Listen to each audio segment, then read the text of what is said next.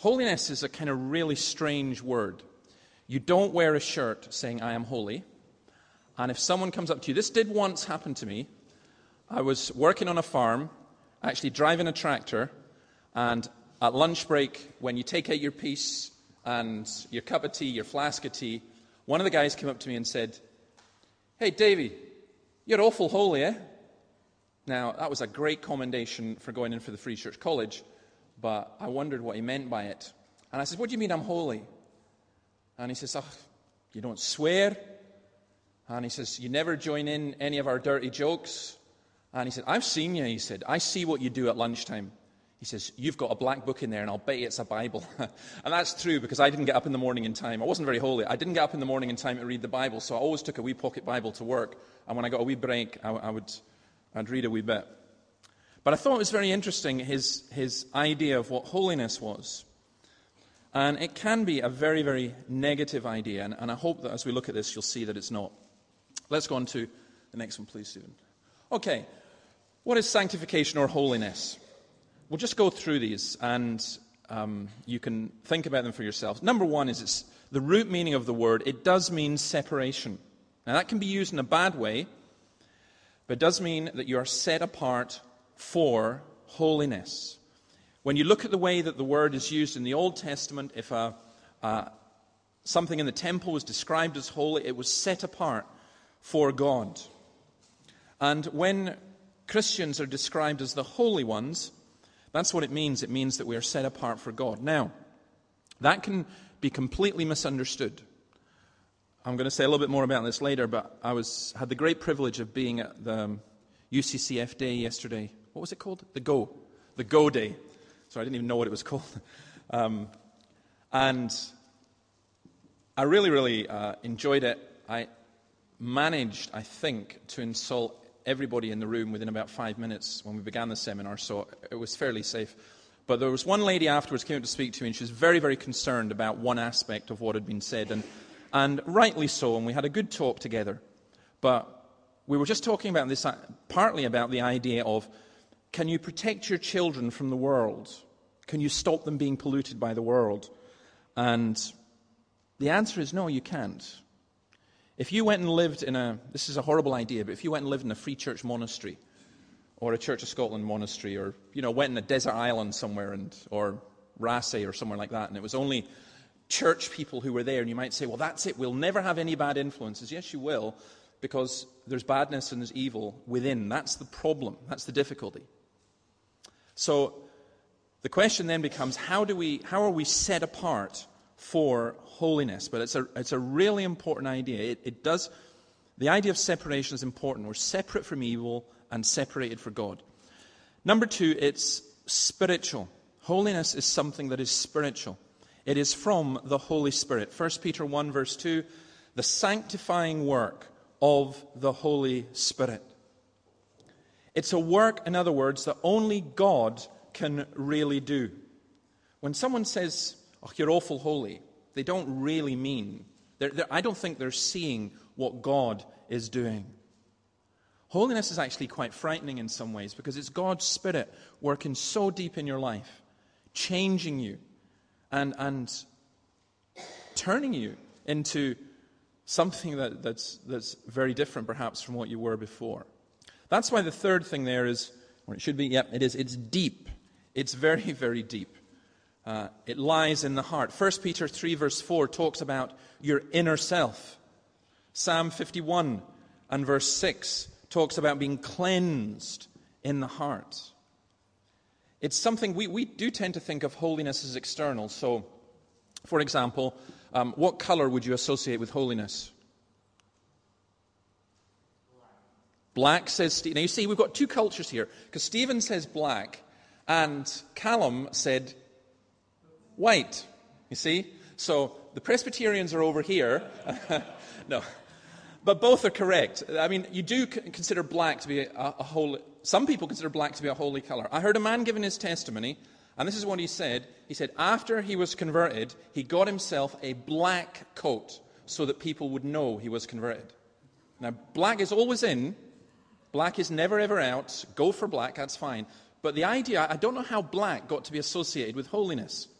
And then white, yeah, you could associate white with holiness at one level, but can you imagine if I came in here dressed in a white... I used to have a cream evangelist suit, it was awful. And I have to tell you what happened to it. My good lady, who was not married to me, told my best friend David Meredith that she didn't like it. And this is true. As I was moving house from 5 Iona Street in Edinburgh, David was helping, and I believe actually Annabelle was there, and Annabelle said, "I hate that suit," as it came out. And there was a rubbish lorry passed, and he threw it in the back of the rubbish lorry. And that's the last I saw of my white cream American evangelist suit. So you would be thankful. I couldn't fit in it now anyway, but you'd be thankful for it. But people have this idea of holiness being associated with different things. There was a church in America that would not allow you, a whole denomination, a Pentecostal denomination, believe it or not, that would not allow you to have a red car. If you had a red car, it was a sign that you weren't holy. I have no idea why they thought that. But all of these things are very, very, very superficial. You get someone say, "Oh, he's got a very holy look." Now, what does that mean? Holiness is something that's deep, that lies in the heart. And sometimes you can meet people whose external appearance, you look at them and you go, where are they from and what are they like?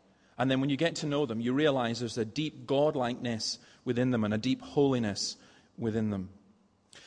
Fourth thing about holiness is it affects absolutely everything. It is spirit, body, and mind.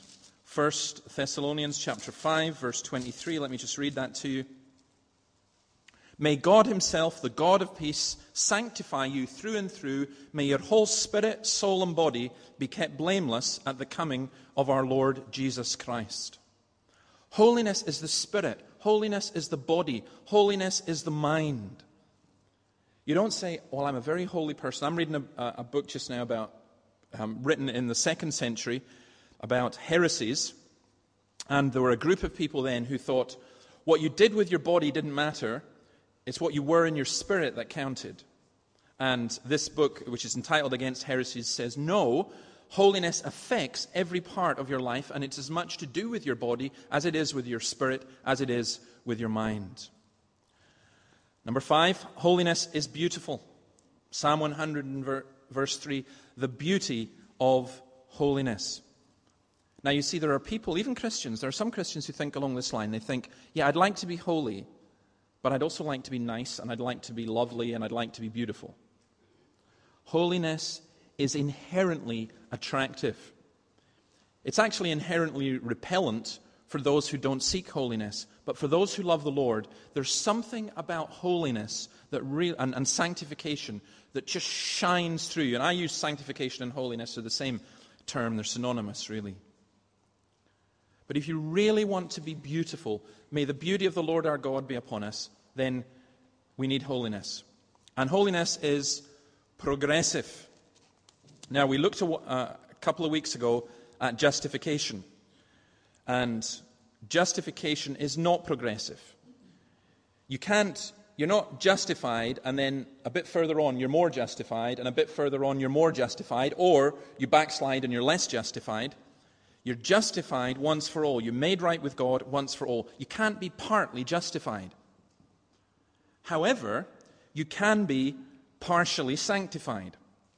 2 Corinthians 7:1, since we have these promises, dear friends, let us purify ourselves from everything that contaminates body and spirit, perfecting holiness out of reverence for God. I think it's an absolutely wonderful thought that you can't be more right with God as a Christian. If you're a Christian, if you're not a Christian, you're wrong with God. But if you are a Christian, you cannot be more right with God in heaven than you are now on earth. Because you are justified by what Christ has done. We are justified by faith in Jesus alone. However, we are not yet what we are going to be. Murdo will forgive me for saying this, but when I ask Murdo, how are you? He says, I'm fine, but I'll be better yet. Well, he's right. Absolutely, that is very much the correct answer. So that will now be the greeting that we all have with one another. I'm fine, but I'll be better yet. Because we have so much to grow in. We have so much to become more Christ-like. We can be more holy. There's a heresy that goes around that's where people talk about reaching total sanctification and total holiness. And I remember one of my professors, Douglas McMillan, in the Free Church College, when he was talking about this, he said he was at a college where there were some people who taught that. And one person went along and saw a man who claimed to be perfectly holy. He'd reached it. He'd had not just the second blessing, but the third, fourth, fifth blessings. But anyway, he was there. And this man saw the fellow who was claiming this, and for some reason he was scrubbing the floor. I don't know what they got him to do. It was a weird kind of college. They got him to do some kind of discipline where they had to scrub the floor. And he'd scrubbed this whole corridor. And he went along and he saw the bucket, and he just tipped over the whole bucket full of dirty water along the corridor. And he said that sorted out his claim to perfect holiness, because his response was not exactly in language becoming of a Christian, and his attitude was not that. You are kidding yourself if you think you've made it. We have the holiness, sanctification is progressive. Okay, let's go on to the next one, please. What sanctification is not? Maybe I should have done this first, but there are 4 things that sanctification is not, and it's important because it helps us understand what it is. It's not moralism. Now, we have to fight against this all the time. Moralism is when we're relying on ourselves or for doing good, and we look down on other people because they're not quite as good as us. A moral person has secret antipathy against grace. He hates vice, and he hates grace as much as vice. Now, that's very important. I'm going to repeat that again. A moral person has secret antipathy against grace. I mean, he's not going to publicly say, I'm against grace. He hates vice. He'll say, I'm against sin, I'm against adultery, I'm against swearing, I'm against drunkenness. And when I mentioned this morning about the breakup of family and so on, say, I'm against all that. But a moralist person, someone who's not relying on the grace of Jesus Christ, hates grace, because what grace does, grace seems to put them down to the level as everybody else, or it seems to elevate other people above them. And that's a very, very interesting and important distinctive, that a moralist hates grace as much as vice. Probably my most direct experience of that kind of thing, apart from what I do myself, which it's very easy for me to be moralistic, was a lady in Oban whose door we knocked on, and she said, it's great to have you here. She knew we were doing a kind of mission in the town. She said, it's great, you're doing all this with all the drug addicts and all the young people and basically all these horrible young people who hang around the city centre streets. And I really admire what you're doing and so on. And I said, well, actually, we're here for you as well. And she got really angry. And I mean, she was really angry. She said, what do you mean you're here for me? I'm not like them. I'm a good person. I go to church. I don't do what they do. And I like an argument, so I maybe shouldn't have said that she was worse than the young drug addicts who are hanging around the streets. But in a way, she was. Because she was absolutely relying on her good works. And she was not by any stretch of the imagination a holy person. Moralism, holiness, sanctification is not moralism. Sanctification is not superstition. Holy garments, holy oil, holy buildings. A superstitious religion is not from the heart nor of the Spirit. And sometimes you really, really do have to get to that. Because for some reason, human beings have a tendency to do that. Think of one young man who was training to be a Roman Catholic priest. He came into our manse up in Brora, and we'd had communion. And first of all, he was horrified that we drank the wine after the communion. We weren't going to throw it down the sink or anything like that. Or, in fact, maybe we did throw bits of it down the sink, and he was horrified at that. But even more, he was more horrified that we took the bread and turned it into toast and then spread butter on it. And he said, that's holy bread! That's the body of Christ! How could you do that? No, it's not. It's bread that we used in a ceremony that's now finished. And it's still bread, and we're not going to throw it away. We're going to put butter on it and cheese and so on, and we're going to eat it. It's not the body of Christ. But his mouth was white. It's holy. It's holy. You can't do that. You can't touch that. It's a holy thing, a holy garment, a holy person, a holy building. No. That's superstition. In New Testament religion, you just do not find the word sanctified or holiness said upon buildings or garments or religious objects.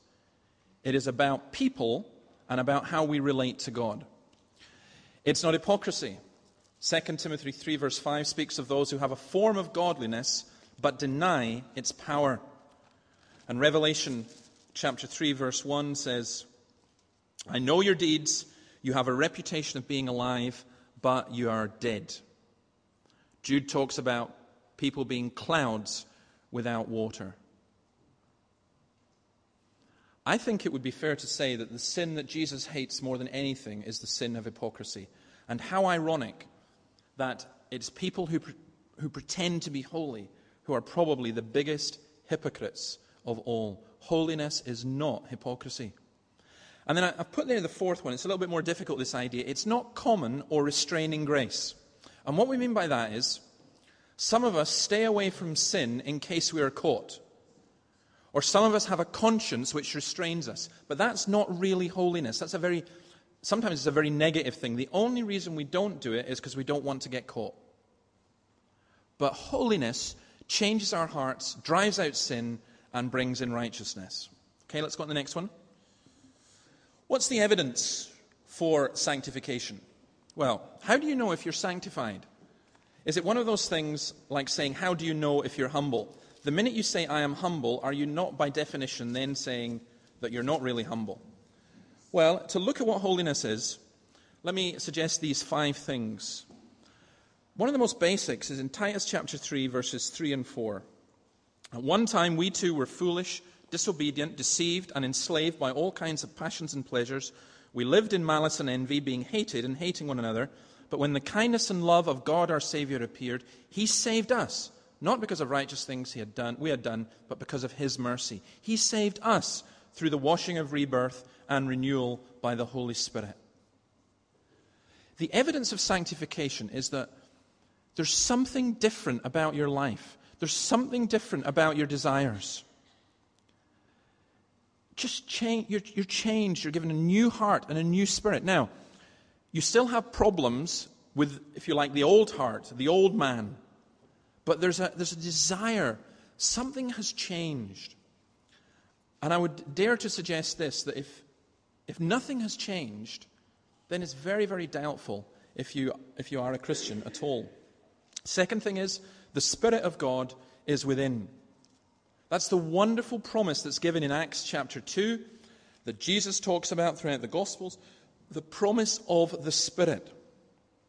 Holiness is not what we do in terms of religion. It's what God does within us. And that leads us to the third part, which is holiness leads us to a hatred of sin. You see, I can dislike sin because it gets me in trouble. I can dislike sin because it doesn't appear all that good.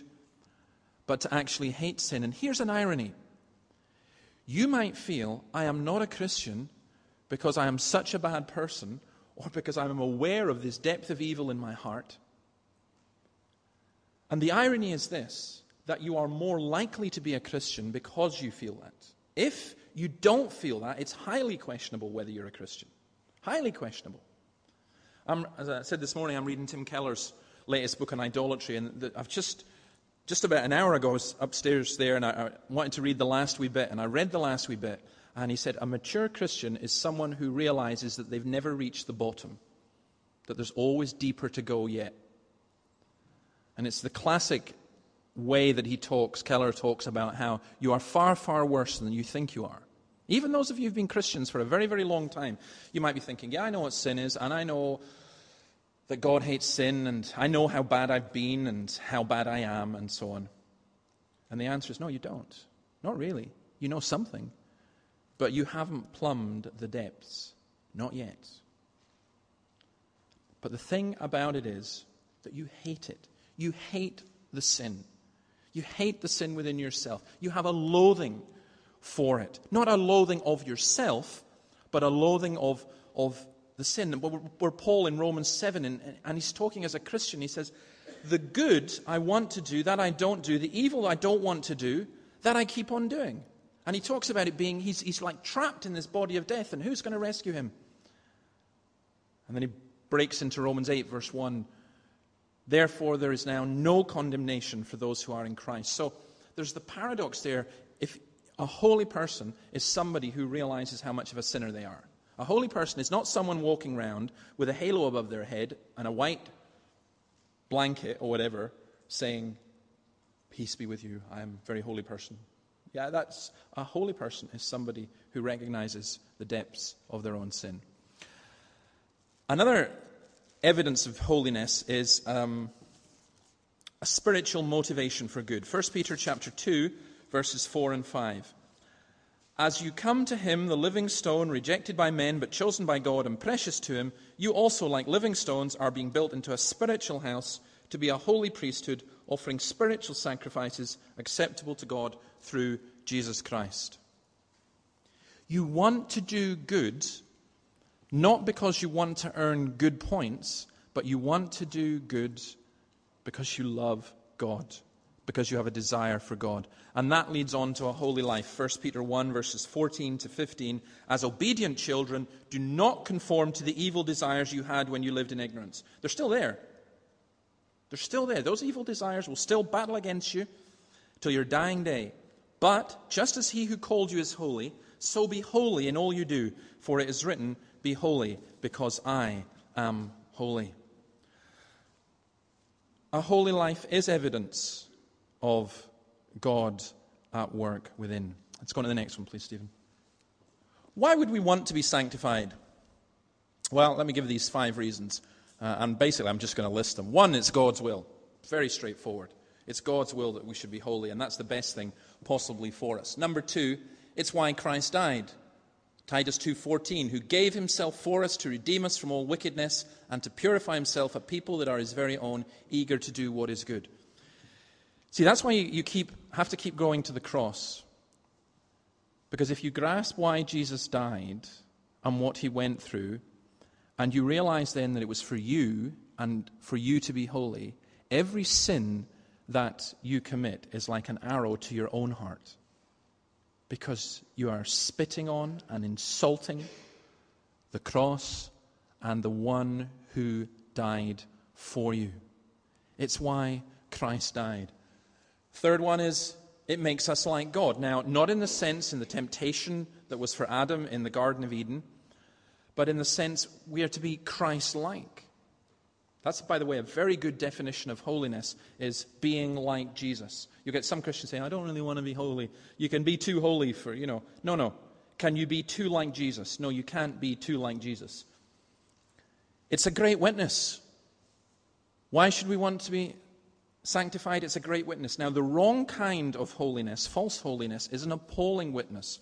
The sort of sanctimonious people are a really, really bad witness.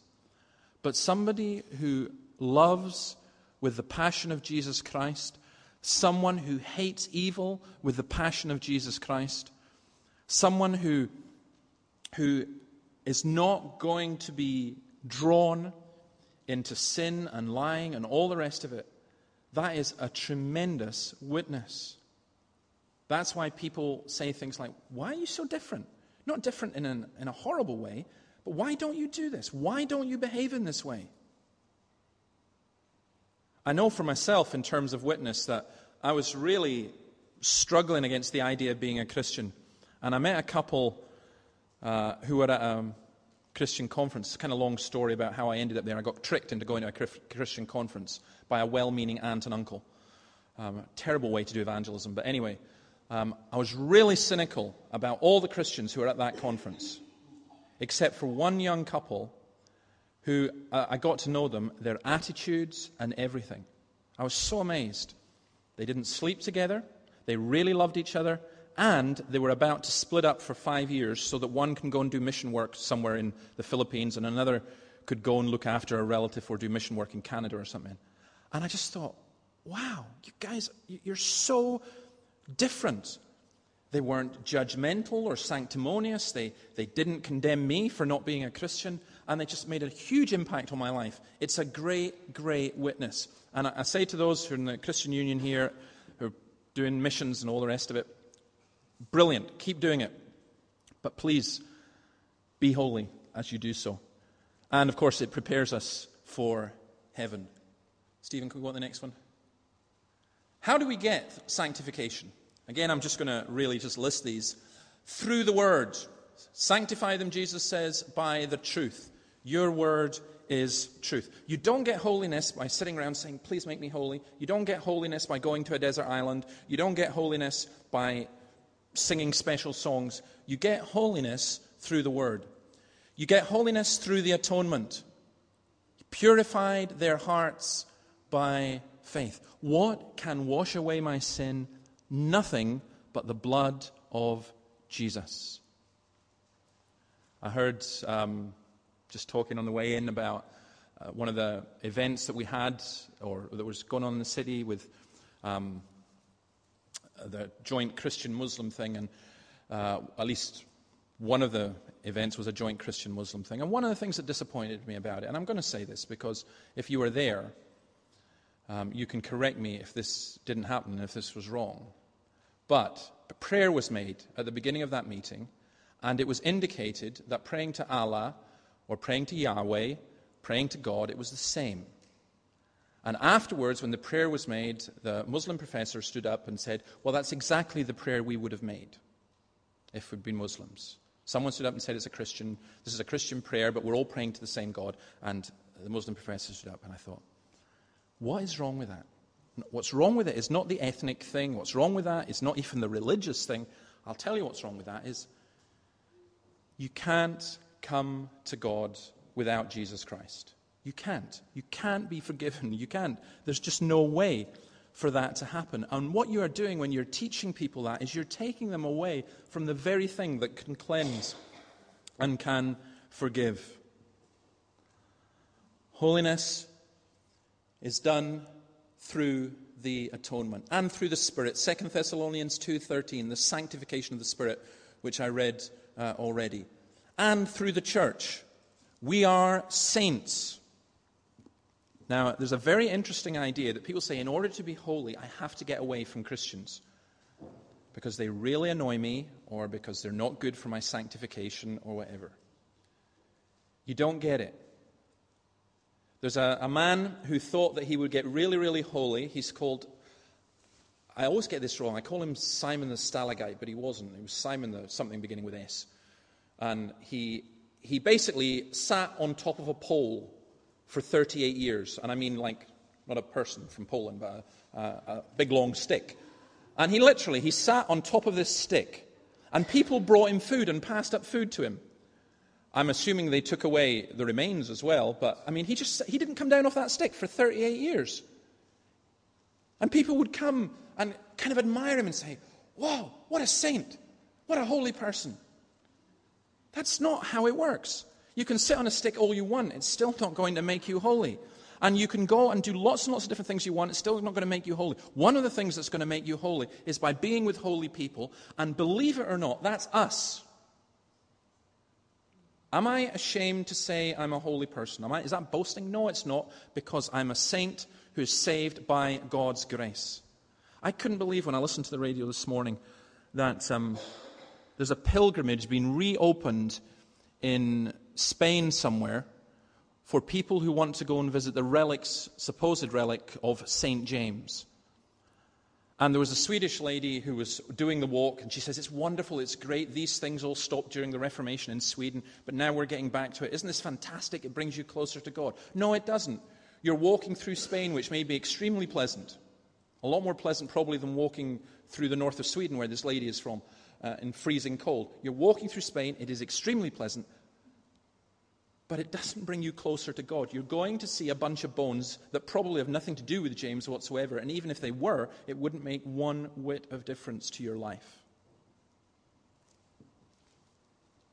Holiness comes through the church. Now, there's a lot of wrong things in the church, a lot of ugliness and a lot of badness, but you really need to look upon God's people and realize sometimes there's a holiness and there's a beauty there. I'll not embarrass anyone, but I've got a lovely letter from someone in the congregation this week, and I just thought, when you get a letter like, you think, I'm glad to be a Christian. I'm glad to know people like this. I thought that this morning when I looked out and saw you all and thought, I'm really glad to be part of this body of people. And I know you're sinners, and we can list the sins, and you know what I'm like. Well, partly.